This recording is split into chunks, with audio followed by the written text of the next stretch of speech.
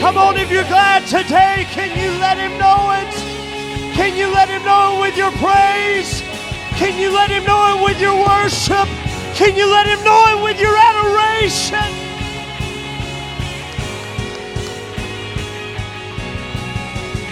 I'm so glad that He found me. I'm so glad that Come on, for just a few moments longer, can you worship Him in this place? Can you worship Him in this place? Can you thank Him in this place? Can you praise Him in this place? Oh, the difference that Jesus has made. The difference that Jesus has made in our lives. Amen. Happy Friday morning of Alabama Youth Camp. How many of you had an amazing week at Alabama Youth Camp this week? How many of you know that your life's forever been changed?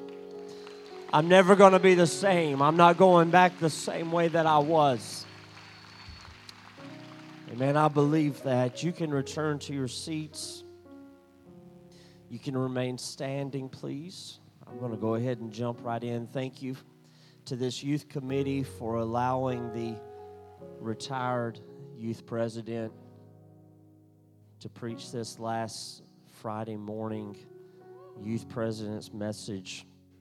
I honor this youth committee, your youth president, your youth secretary. We love them and this entire youth committee.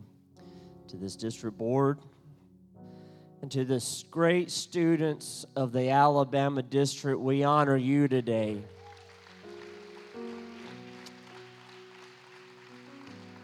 And this may be the last time I have the mic, but we have been so blessed by the ministry of Brother Fish and his family. Amen. My. I don't feel this is going to be the last time you're going to be in Alabama. Amen. I believe he has a word for this state, and I'm so thankful for his ministry here. I'll turn your attention to the Word of God. I forgot one most important thing. I'm so thankful my family was here with me this week. Amen. I thank my wife and my daughter for faithfully serving alongside me these last 5 years. It has been an honor to serve this great district, and thank you, students. I'll say this, I'm not going to get sappy, but thank you for letting me love you, and thank you for letting me be a part of your life these last 5 years. It's truly been an honor to serve. I'll take a short text. Romans 8 and 14 is the theme for this year in prayer. In January, God gave me this text for what would be the theme for this entire year. The Bible says, "For as many as are led by the Spirit of God, they are the sons of God." Everybody say, sons of God. If you're going to help me preach today one more time, you can be seated in the name of the Lord.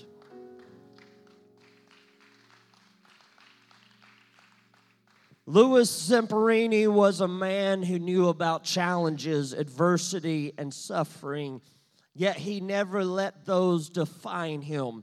In his youth, he was a bit of a troublemaker. Are there any troublemakers in the room today? We've got some honest folks. A free spirit who was frequently in trouble, but rather than let that path define him, he channeled his restless energy into running. He became a world-class runner, even representing the United States at the 1936 Olympics. But his real test of character came not on the racetrack, but amidst the World War II.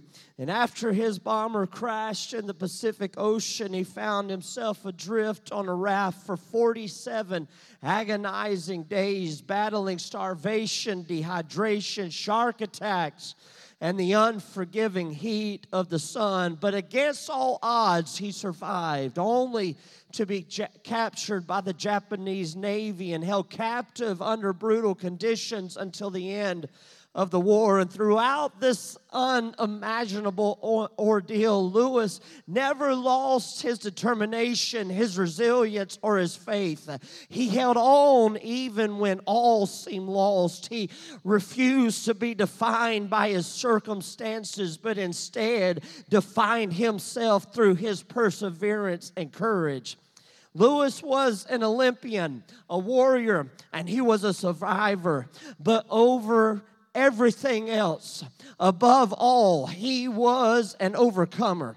Yet these labels do not fully capture who he was. Amidst the chaos of his life, the turbulence of war, and the despair of captivity, Lewis clung to something that went beyond these outward identifiers. He clung to this inherent sense of self, his unyielding belief in who he was, and his dedication to his own integrity. And though he found himself in the most desperate of circumstances, Lewis never lost sight of his own values, his mission, and he never lost sight of his identity. He was not merely a passive victim of his circumstances, but an active participant in shaping his own destiny. He chose to focus not on the shackles that bound his wrist, but on the strength that resided on the inside of him.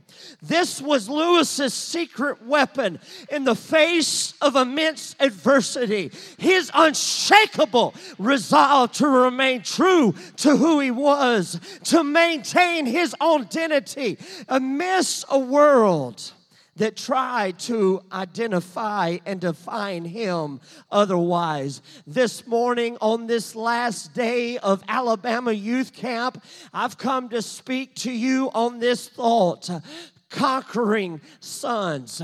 Today, on this last day of Alabama Youth Camp, I look at a gym full of young people and young adults and adults alike.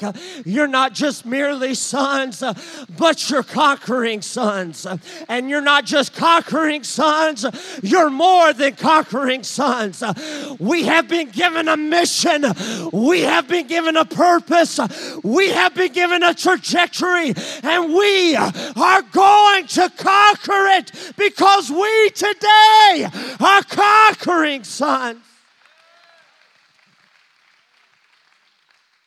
The devil is jealous of your destiny, and he desires to have you, and he desires to keep you from the destiny to which God made you.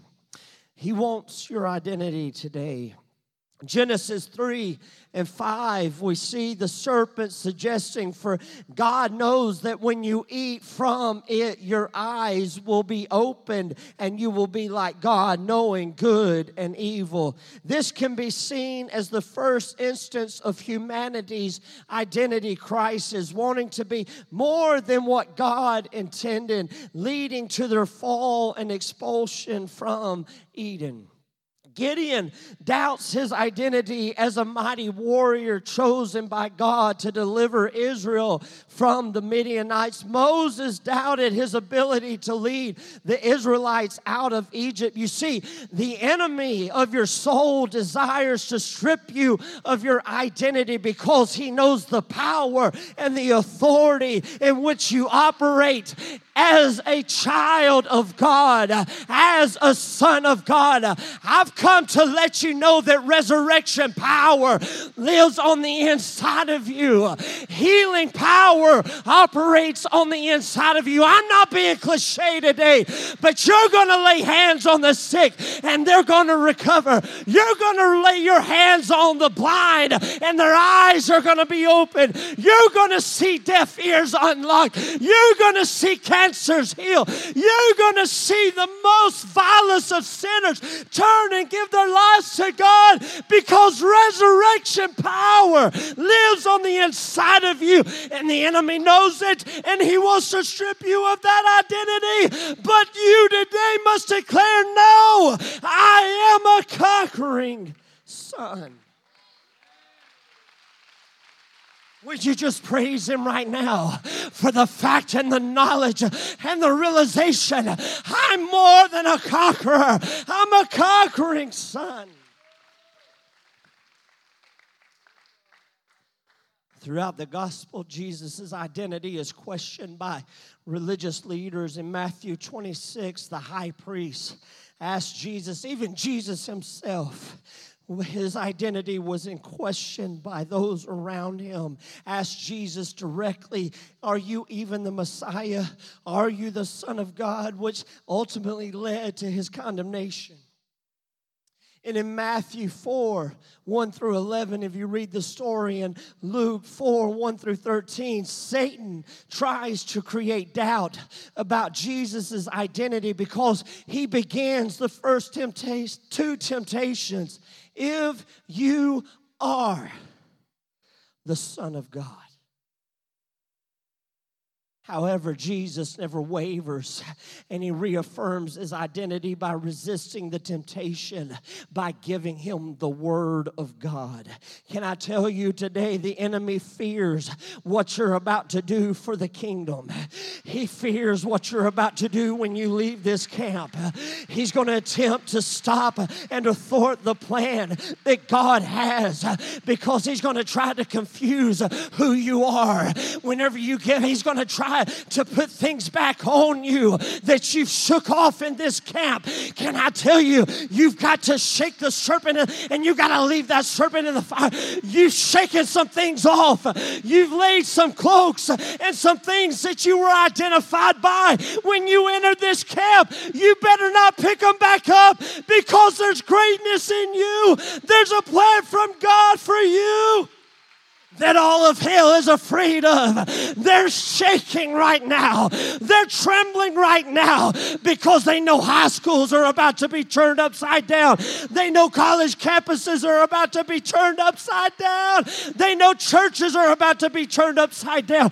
They know youth groups are about to be turned upside down. They know your home's about to be turned upside down, and all of hell is trembling, knowing that you are about to be loosed from this place. No, I am a conquering son, and I know who I am. If you know who you are today, can you just thank the Lord for it right now with a shout, with a praise?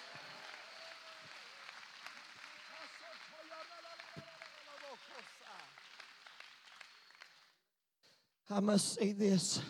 We've got to stay committed.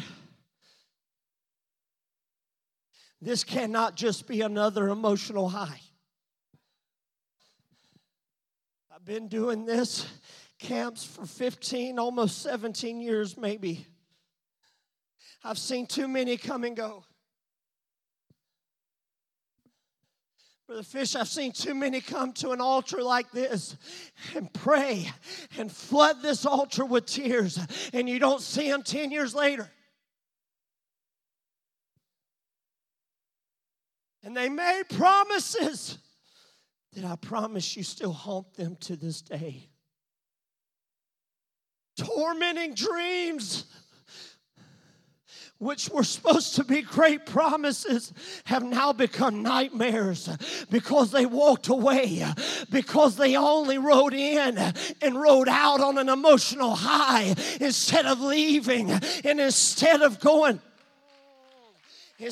leaving and running back straight to an altar and carving out a place in your bedroom to find a personal place to where you can have a long time with God, and in that secret place, He would have kept them.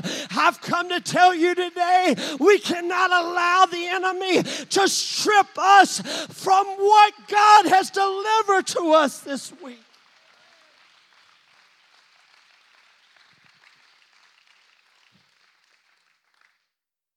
We like the emotional highs. You know how I know that, Brother Colvin? Because we've got young people that all they do is they talk about going to the next conference. What's the next emotional high that I can chase?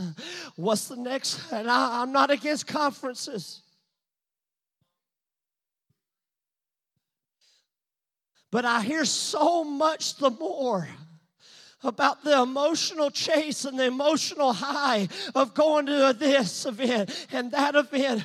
When's the last time you heard a big stir? We had a great prayer meeting, and it went on for weeks in our youth group.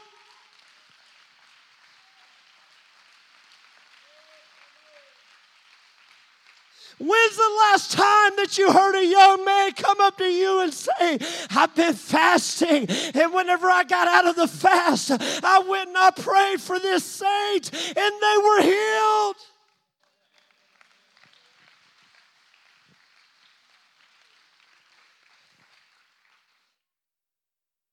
We've got to. I'm not preaching. I want you at youth camp. I want you at youth convention. I want you at all these things. But all the more, God's saying, I don't want to just connect with you in this altar, but I want to see you at your own personal altar.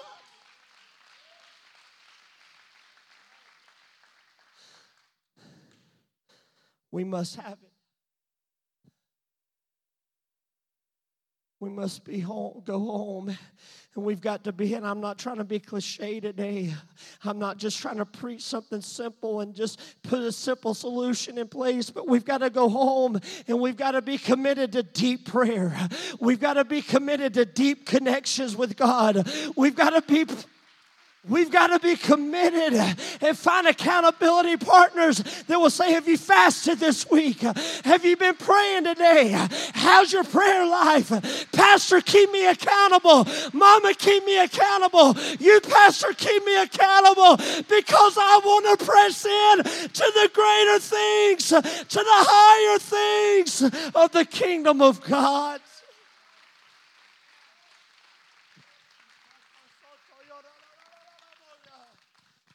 This camp has been different.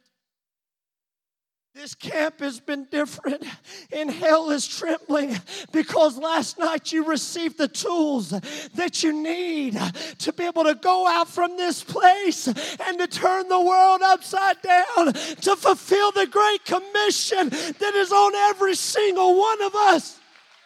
Can I tell you, hell is trembling because you're equipped, you're empowered, you're walking away from this place a conquering son, a conquering son,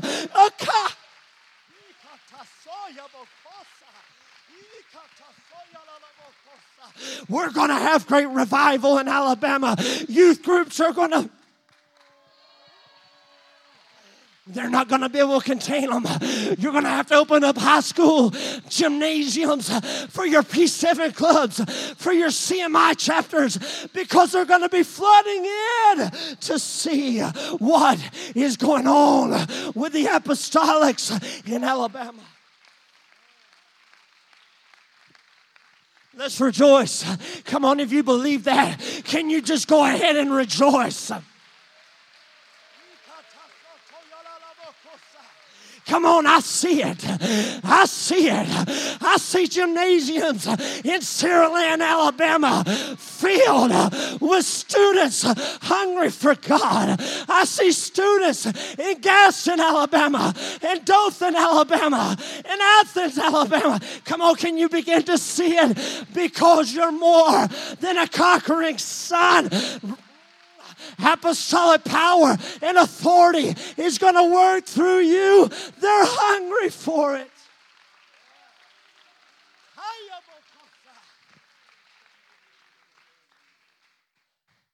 You be seated. Who are you?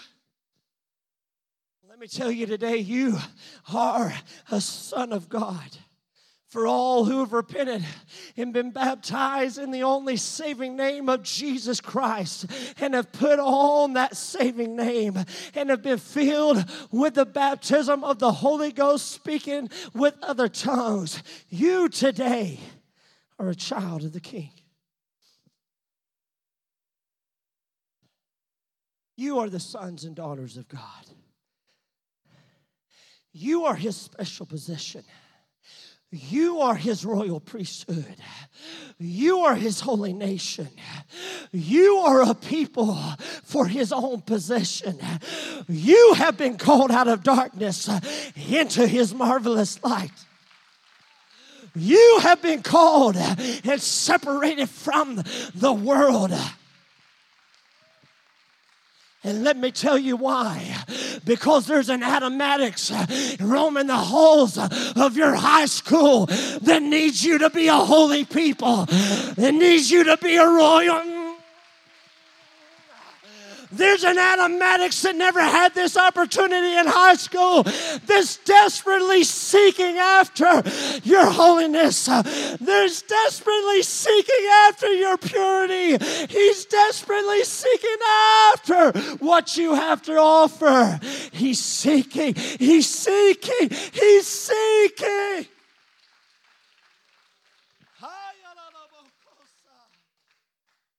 You be seated. You've been adopted by the King.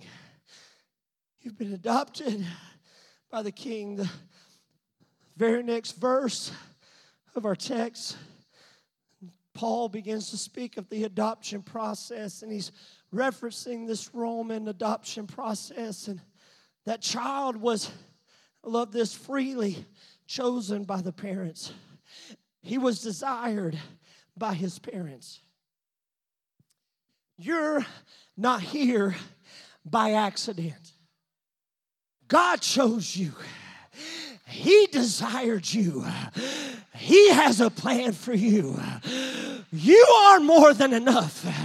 If He's called you to this season, if He's called you to this time, He's equipped you and He's put in you everything you need to fulfill that to which He has called you to. He desires you. I must hurry. I've got only 20 more pages of notes, and I'm on page 2, so sit down. No, I'm playing. It's not that bad.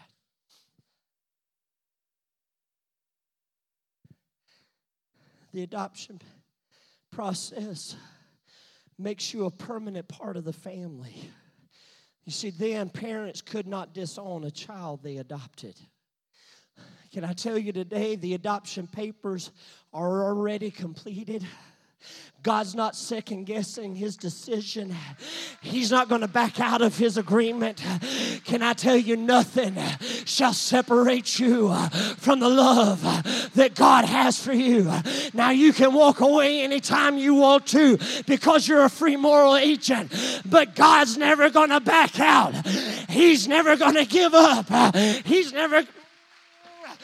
not backing down. He's not backing up. He's signed covenant with you. An adopted child receives a new identity. I'm completely new. My DNA has been restructured and rewritten.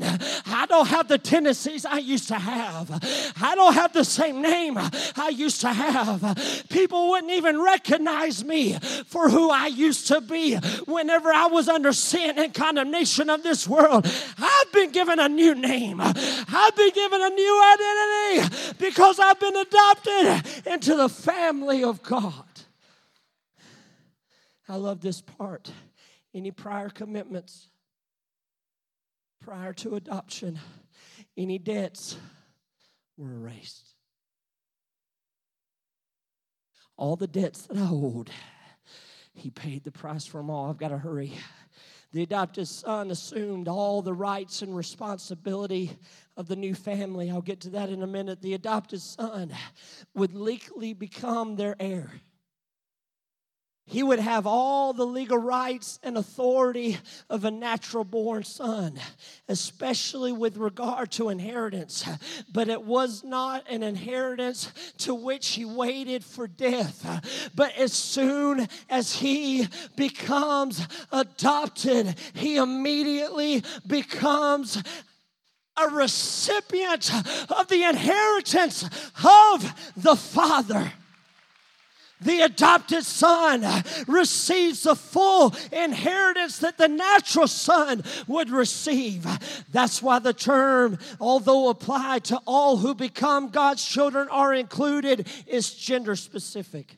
Because Paul says we are the sons of God rather than children of God, because he intends to convey the full impact of becoming a legal heir. You have the full inheritance to all that God has planned for you.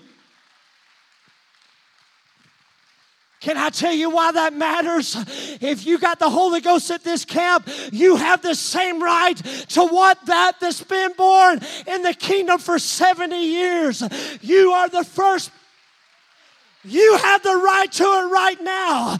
You have the right to apostolic power. You have the right to signs, wonders, and miracles. Ladies and men, boys and girls, I've come to tell you today, you can preach with authority. You can walk in authority. You can walk in the gifts and the power and the operation of the Spirit of God today.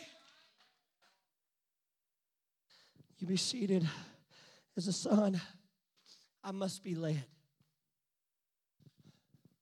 And maybe I'm wrong, but if you're not being led, I do not feel you can be a son of God.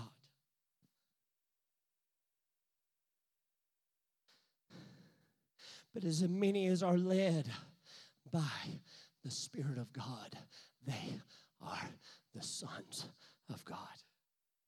The Holy Ghost leads us to actively pursue righteousness and holiness by the inward empowerment of our will. The human will is empowered by the indwelling of the Spirit of God to control our flesh. And that which was formerly beyond our control before the adoption, now our flesh becomes subject to the Spirit of God within us. He will not force you, but He will lead you. The leading of the Spirit is an inward prodding of the conscience. It is an influence upon the heart, an empowerment of the will to do what we already know that is right based on the Word of God. The Holy Ghost gives us the necessary strength to walk in the way that God has ordered for our lives. Being led by the Spirit is what produces the fruit of the Spirit in us. It is what produces genuine holiness and righteousness in our lives. It is what happens when the whole direction of our lives and all that it produces is determined by the indwelling of the Spirit of God. You show me someone that has the fruit of the Spirit, I'll show you someone that's being led by the Spirit of God. You show me someone that does not have a problem with inward and outward holiness, I'll show you someone that does not have a problem being led by the Spirit of God. It will lead you. You see, you've been adopted into a new family. You've got a new identity. You put on a new name. You put on a new family crest. I can't go to places I used to go to. I can't talk. You see, God's changed the way I speak. God's changed the way I think. God's changed the way I interact with people. God's changed the way that I conduct myself. God's changed everything on the inside and outside of me. That only happened because I allowed Him to lead me.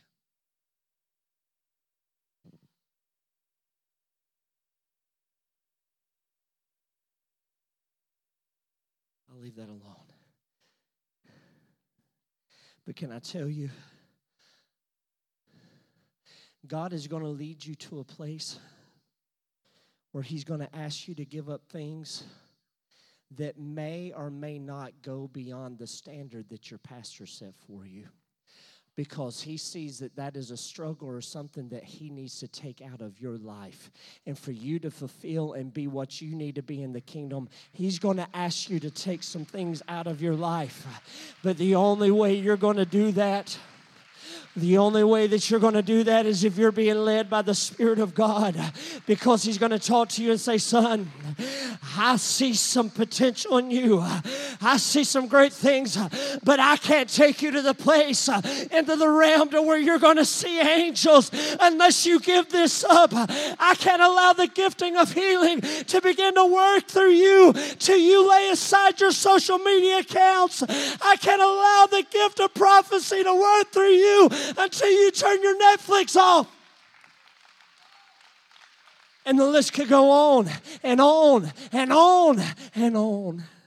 Only you know today what God has been dealing with you and leading you on. He's spoken to you in this camp. He's given you the vision of revival. But on the backside of that vision of revival, He said it's going to require you to leave some things at the door, right? Because you can't walk through that door with that baggage, as we heard this week. I've got to hurry, my goodness. It's the sinews in the location where Jacob was halt, where he was broken when he wrestled with the angel, are some of the strongest sinews in the body. Jacob was broken at his strongest so that he would trust in God's ways and not his own, so that he would begin to walk in the paths that God wanted. You're no longer supplanter. You're no longer deceiver. You're not going to walk in your own way. But after this encounter with me, and I break you at your greatest point of strength, from your point of weakness, I'm going to show you, Jacob, how strong and mighty I am when I begin to lead in your life. You must become comfortable with the idea that I do not possess within myself anything in myself, the ability to walk according to God's plan and His will. I must be completely reliant on the power that comes from His Spirit leading me and guiding me and directing me every single day. Are y'all with me today? He desires to lead you. For my sheep hear my voice, and I know them and they follow me. Psalms 23, 1 through 3. I won't read the whole thing right now, but the Lord is my shepherd. How many of you love this? I shall not want. He maketh me to lie down in green pastures. He leadeth me beside the still waters. He restoreth my soul. He leadeth me in the paths of righteousness for His name's sake.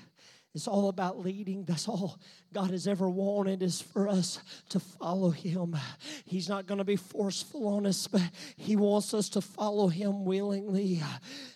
That word there, for His name's sake, literally means for the purpose of putting His glory or His reputation on display. So when the Bible says He leadeth me in paths of righteousness for His name's sake, it literally means He's leading us so that His kingdom would be on display. He's leading us so that His glory, so that His reputation can be put on display. When I lead you through that valley, they're going to see that that was not of your strength, but our reputation is going to proceed, and I'm going to show myself mighty. When you were in your greatest weakness, I'm going to come through showing that I was there for you, that I never left you, that I'll never forsake you, that my reputation would be glorified. It is so that we will understand and that the world will understand why I can walk in confidence in unsure times, why I can walk with confidence in treacherous times, because I'm not walking under my own power, but I'm being led by the Almighty.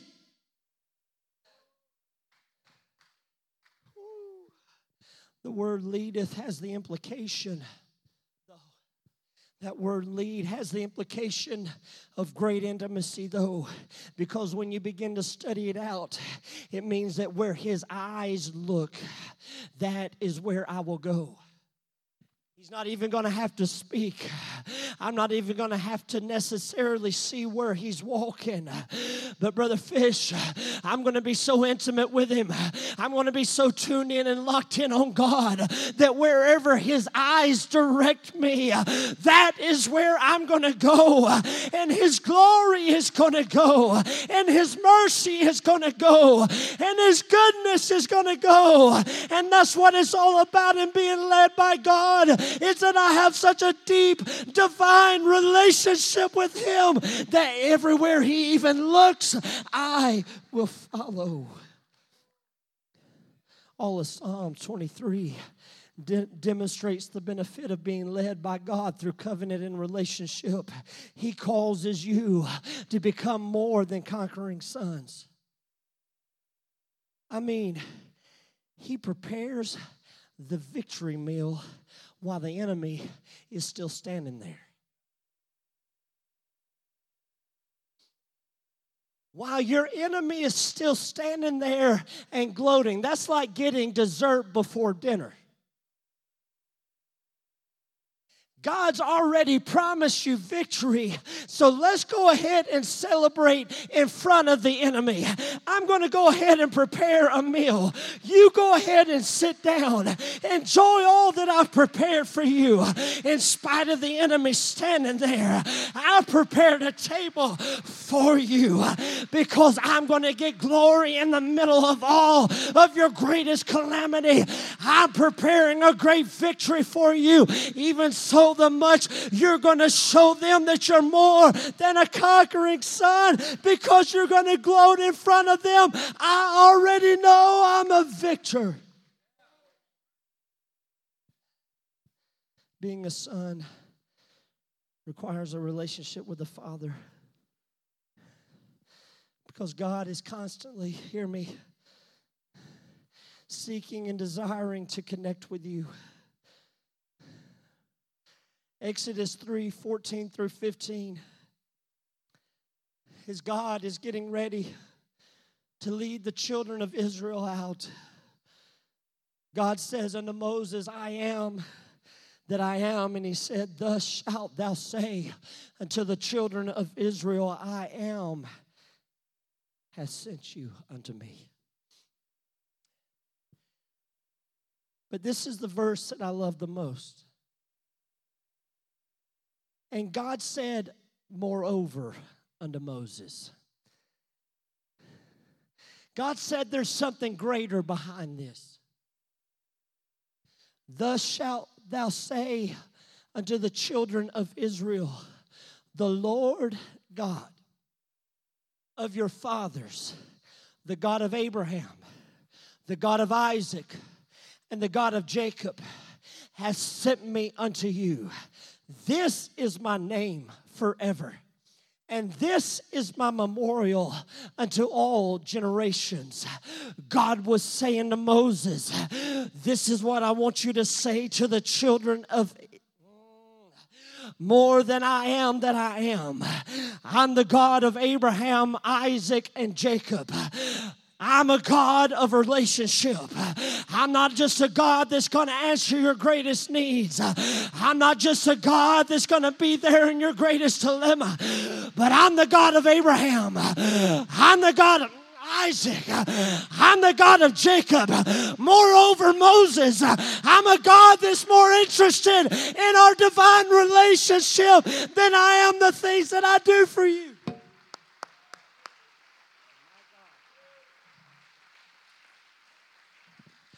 God was letting him know, I'm bringing you out of your greatest trial.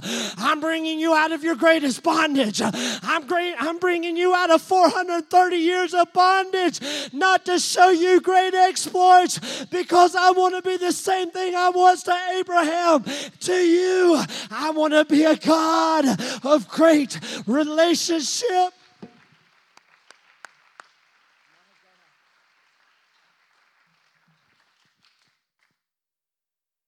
He desires to be a good father. He's the everlasting Father. Let me ask you something. Let's just get practical for a minute.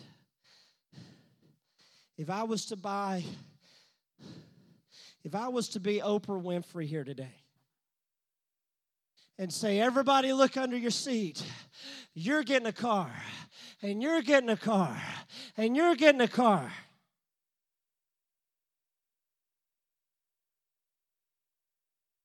I heard that on the radio, but anyhow.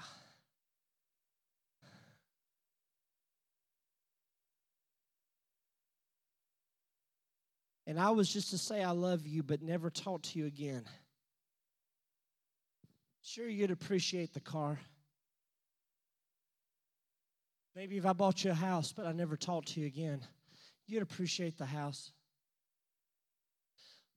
But Brother Seth, you may have told me that you loved me when you bought that house for me and bought me that, but if you never, I wouldn't think we were very good friends. I'd sit there and he never really wanted a relationship with me. He just wanted to show me what he could do for me. God did not bring the children of Israel out just so he could show them his might and his strength. God brought them out so that he could have a deep divine relationship with them, so that they would not have moments of emotional highs, but though that they could walk every single day with a God that loves them and adores them. God's desiring to walk with you out of this camp as his sons and his daughters, so that you can go forth and bring to pass that which God has poured into you this week.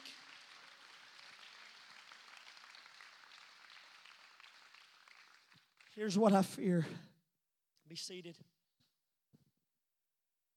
I've not been that long, I promise. My clock says 35 minutes. Is this okay? Brother Meeks, am I okay? Okay. If he says I'm okay, I'm all right. Here's what I fear. You've compared God against too many natural relationships that's damaged you.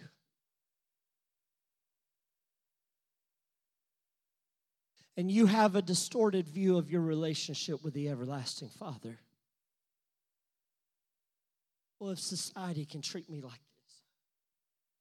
if my mom and dad couldn't love me, if my mama could abandon me, how could God love me? Come on, maybe I'm just going to tell my own story. If my mama could leave me, why would anybody want me? Why would God want to have anything to do with me? If this person could abandon me, well, God must be willing to abandon me, because those that I thought were closest to me have abandoned me. Why would I think any differently about God? Can I tell you that whenever I discovered my relationship with God is nothing like my relationships with that of the world, even those that have been closest to me and have hurt me the most, can I tell you with most assurity today, he will never leave you. He will never forsake you. He is a friend closer than any brother. Can I tell you today, he is a good Father that will not leave you. He'll be with you even always, even until the end. Can I tell you today with most assurity and confidence, he will not leave you.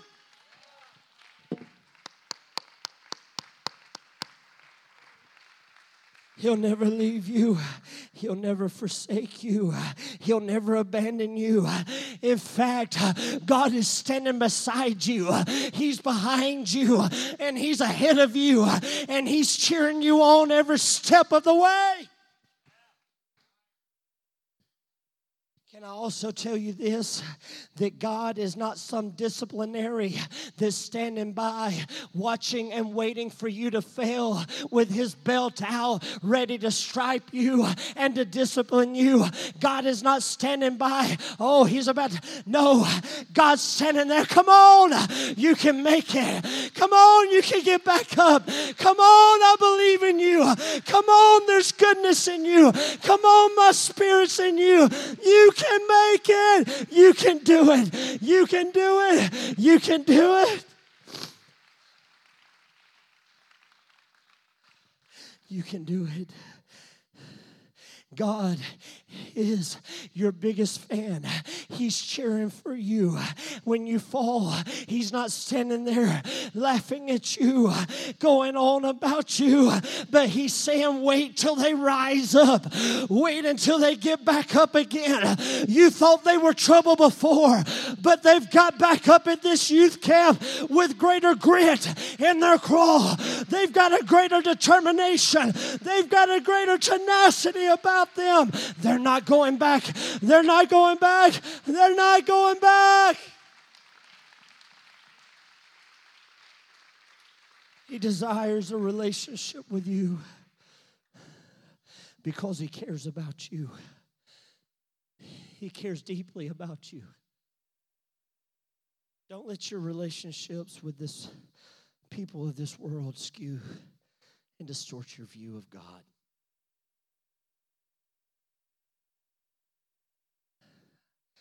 I know it's getting late, but I just feel to say this. Some of you have got some real hurt in this place. Some of you have had great family situations, but there's some of you under the sound of my voice, you know exactly what I'm talking about. You've been hurt by people. You've been wounded. But I've come to tell you today, God will never hurt you. God will never harm you.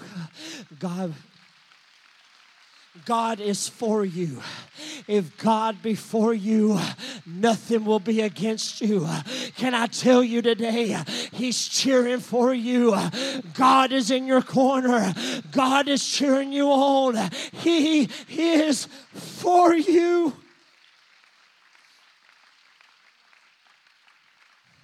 We see that so much so in the way Jesus even instructs us how to pray in Matthew chapter 6. Our Father, who art in heaven, hallowed be thy name. I imagine Jesus was really telling everyone around him, really, you can talk to Jesus or to God like this when you pray. Daddy, you're a really good dad. You're a great father. Daddy, I'm hurting today. God was never looking for some formality or some ritual, but he was saying, come to me as you would your Father, because he cares greatly and deeply for you, and he wants to interact intimately with you.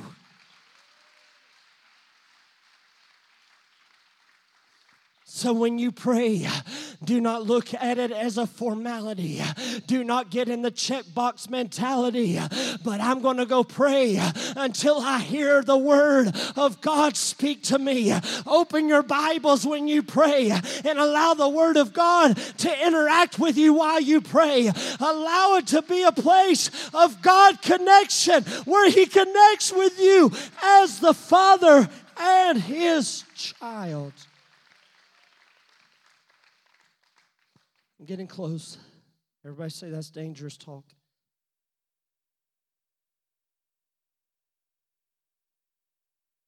Zephaniah 3:17 says this.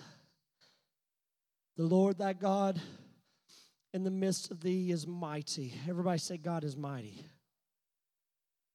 No, y'all didn't believe that. Everybody say God is mighty. I want to hear the counselors in the back say, God is mighty. Amen. In the midst of thee is mighty. He will save. He will rejoice over thee with joy. He will rest in his love. He will joy over thee with singing. Can I tell you today, the scripture is talking about God and how He delights in His children that follow Him and are led by Him. The word joy literally has a meaning of dancing, rejoicing. When you are led by the Spirit of God and you're walking according to the statutes and the plan of God, did you know that God will begin to dance over you? God will begin to become overjoyed by you. Are there any parents in the room, whenever you saw that child walk for the first time, you begin to dance? When they begin to go potty for the first time, everybody started. That's my child.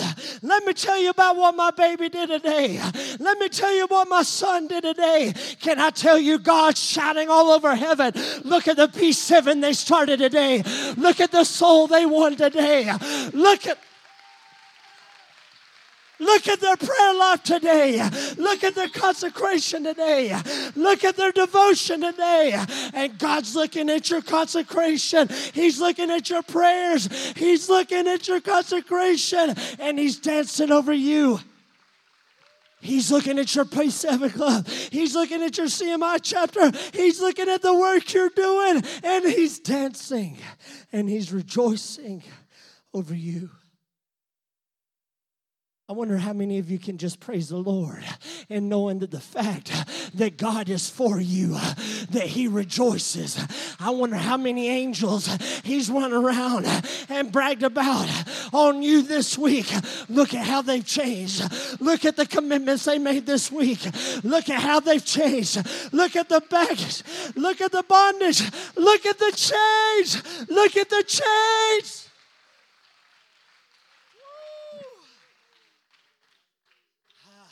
I feel that. There's chains that are on this floor. They're not going to be picked back up. There's baggage that's left on this floor. They're not going to be picked back up. They're not going to be picked back up. We're walking in a new dimension. We're walking in new territory. We're walking in new authority. And God's standing in heaven, and He's rejoicing over you as His son because you've been led by God. Can you rejoice in the Lord right now? Come on, from the front to the back, just for a moment. Can you begin to thank Him?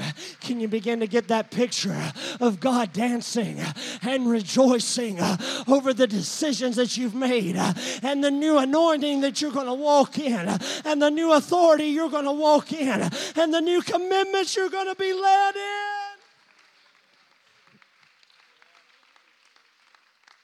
in? Luke 10:17 through 21. Jesus had sent the 70 out. And the 70 returned again with joy, saying, Lord, even the devils are subject to us through thy name. That's going to be you. You're going to lay hands on the sick, and they're going to recover. Devils are going to be cast out. Amen. You're going to walk with authority. I'm not just saying, you're going to do it. You're going to do it.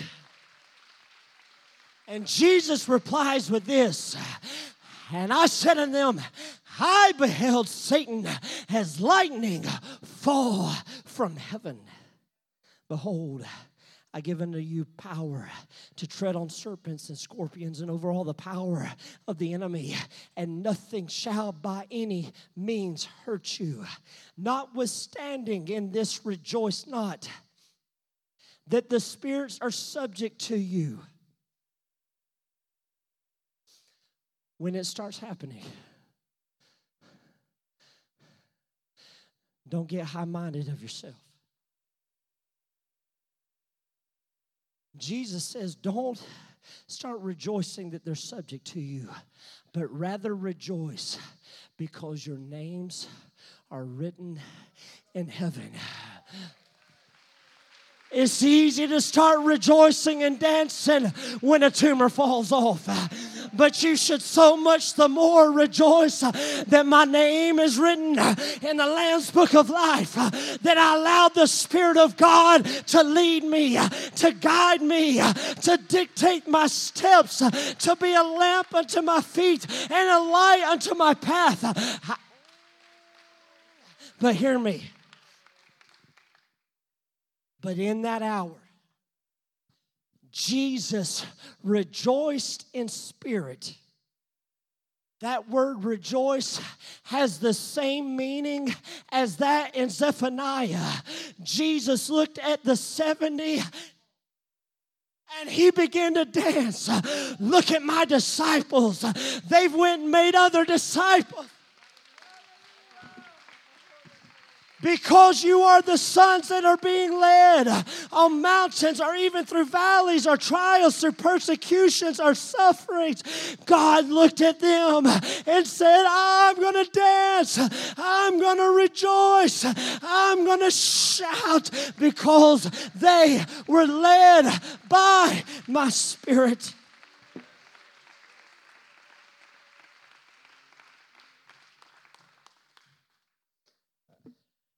I'm getting ready to close. I'm getting ready to wrap it up.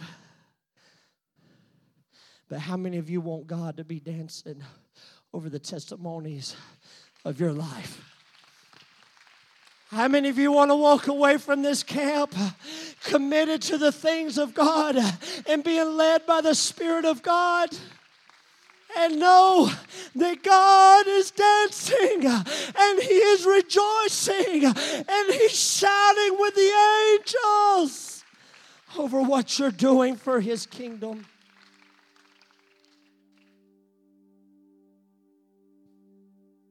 This has been a week that God has taken us to a deep place. This has been a week that God has taken us to a place of deep commitment and deep calling and greater heights and greater dimensions than we've ever seen or known before. But can I say this today? Knowledge without commitment is wasteful.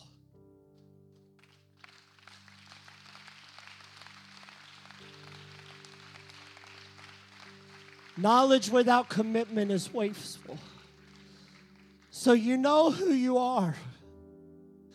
You know the callings that God has put on you.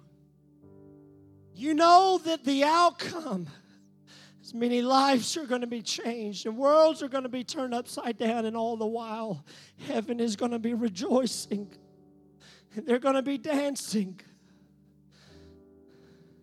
We've been given a word this week and we cannot allow it to return void once we leave these doors.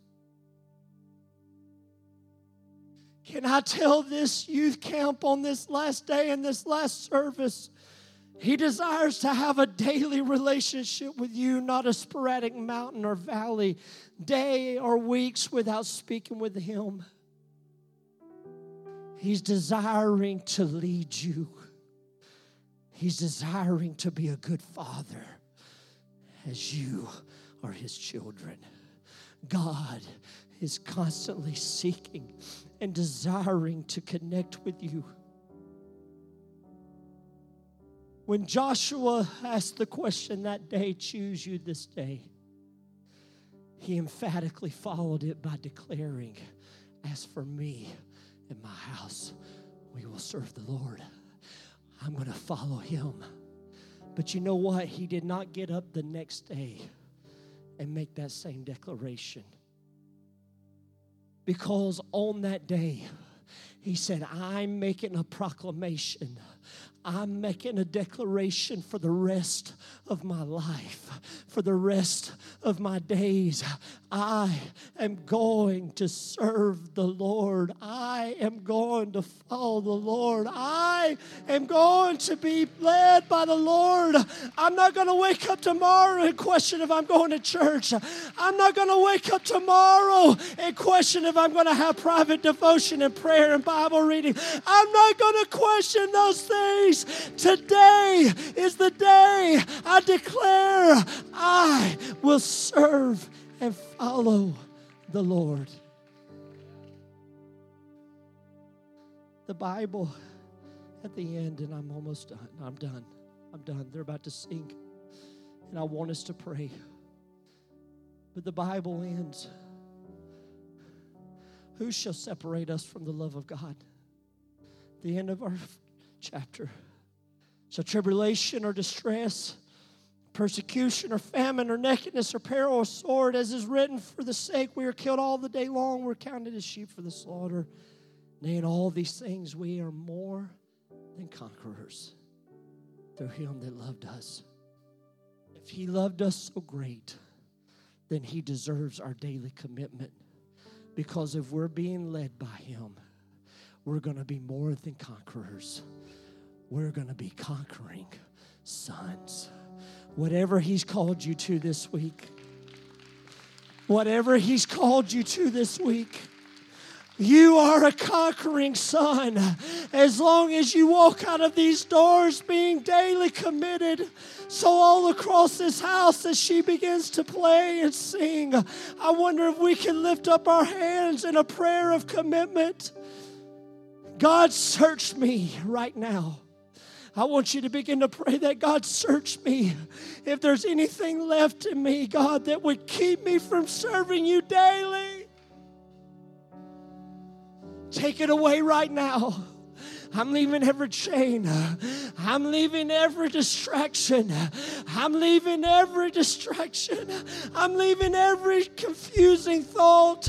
I'm leaving everything on this altar in this moment, because the mission out there is so great and it needs me to be led by his Spirit. Will you pray that right now?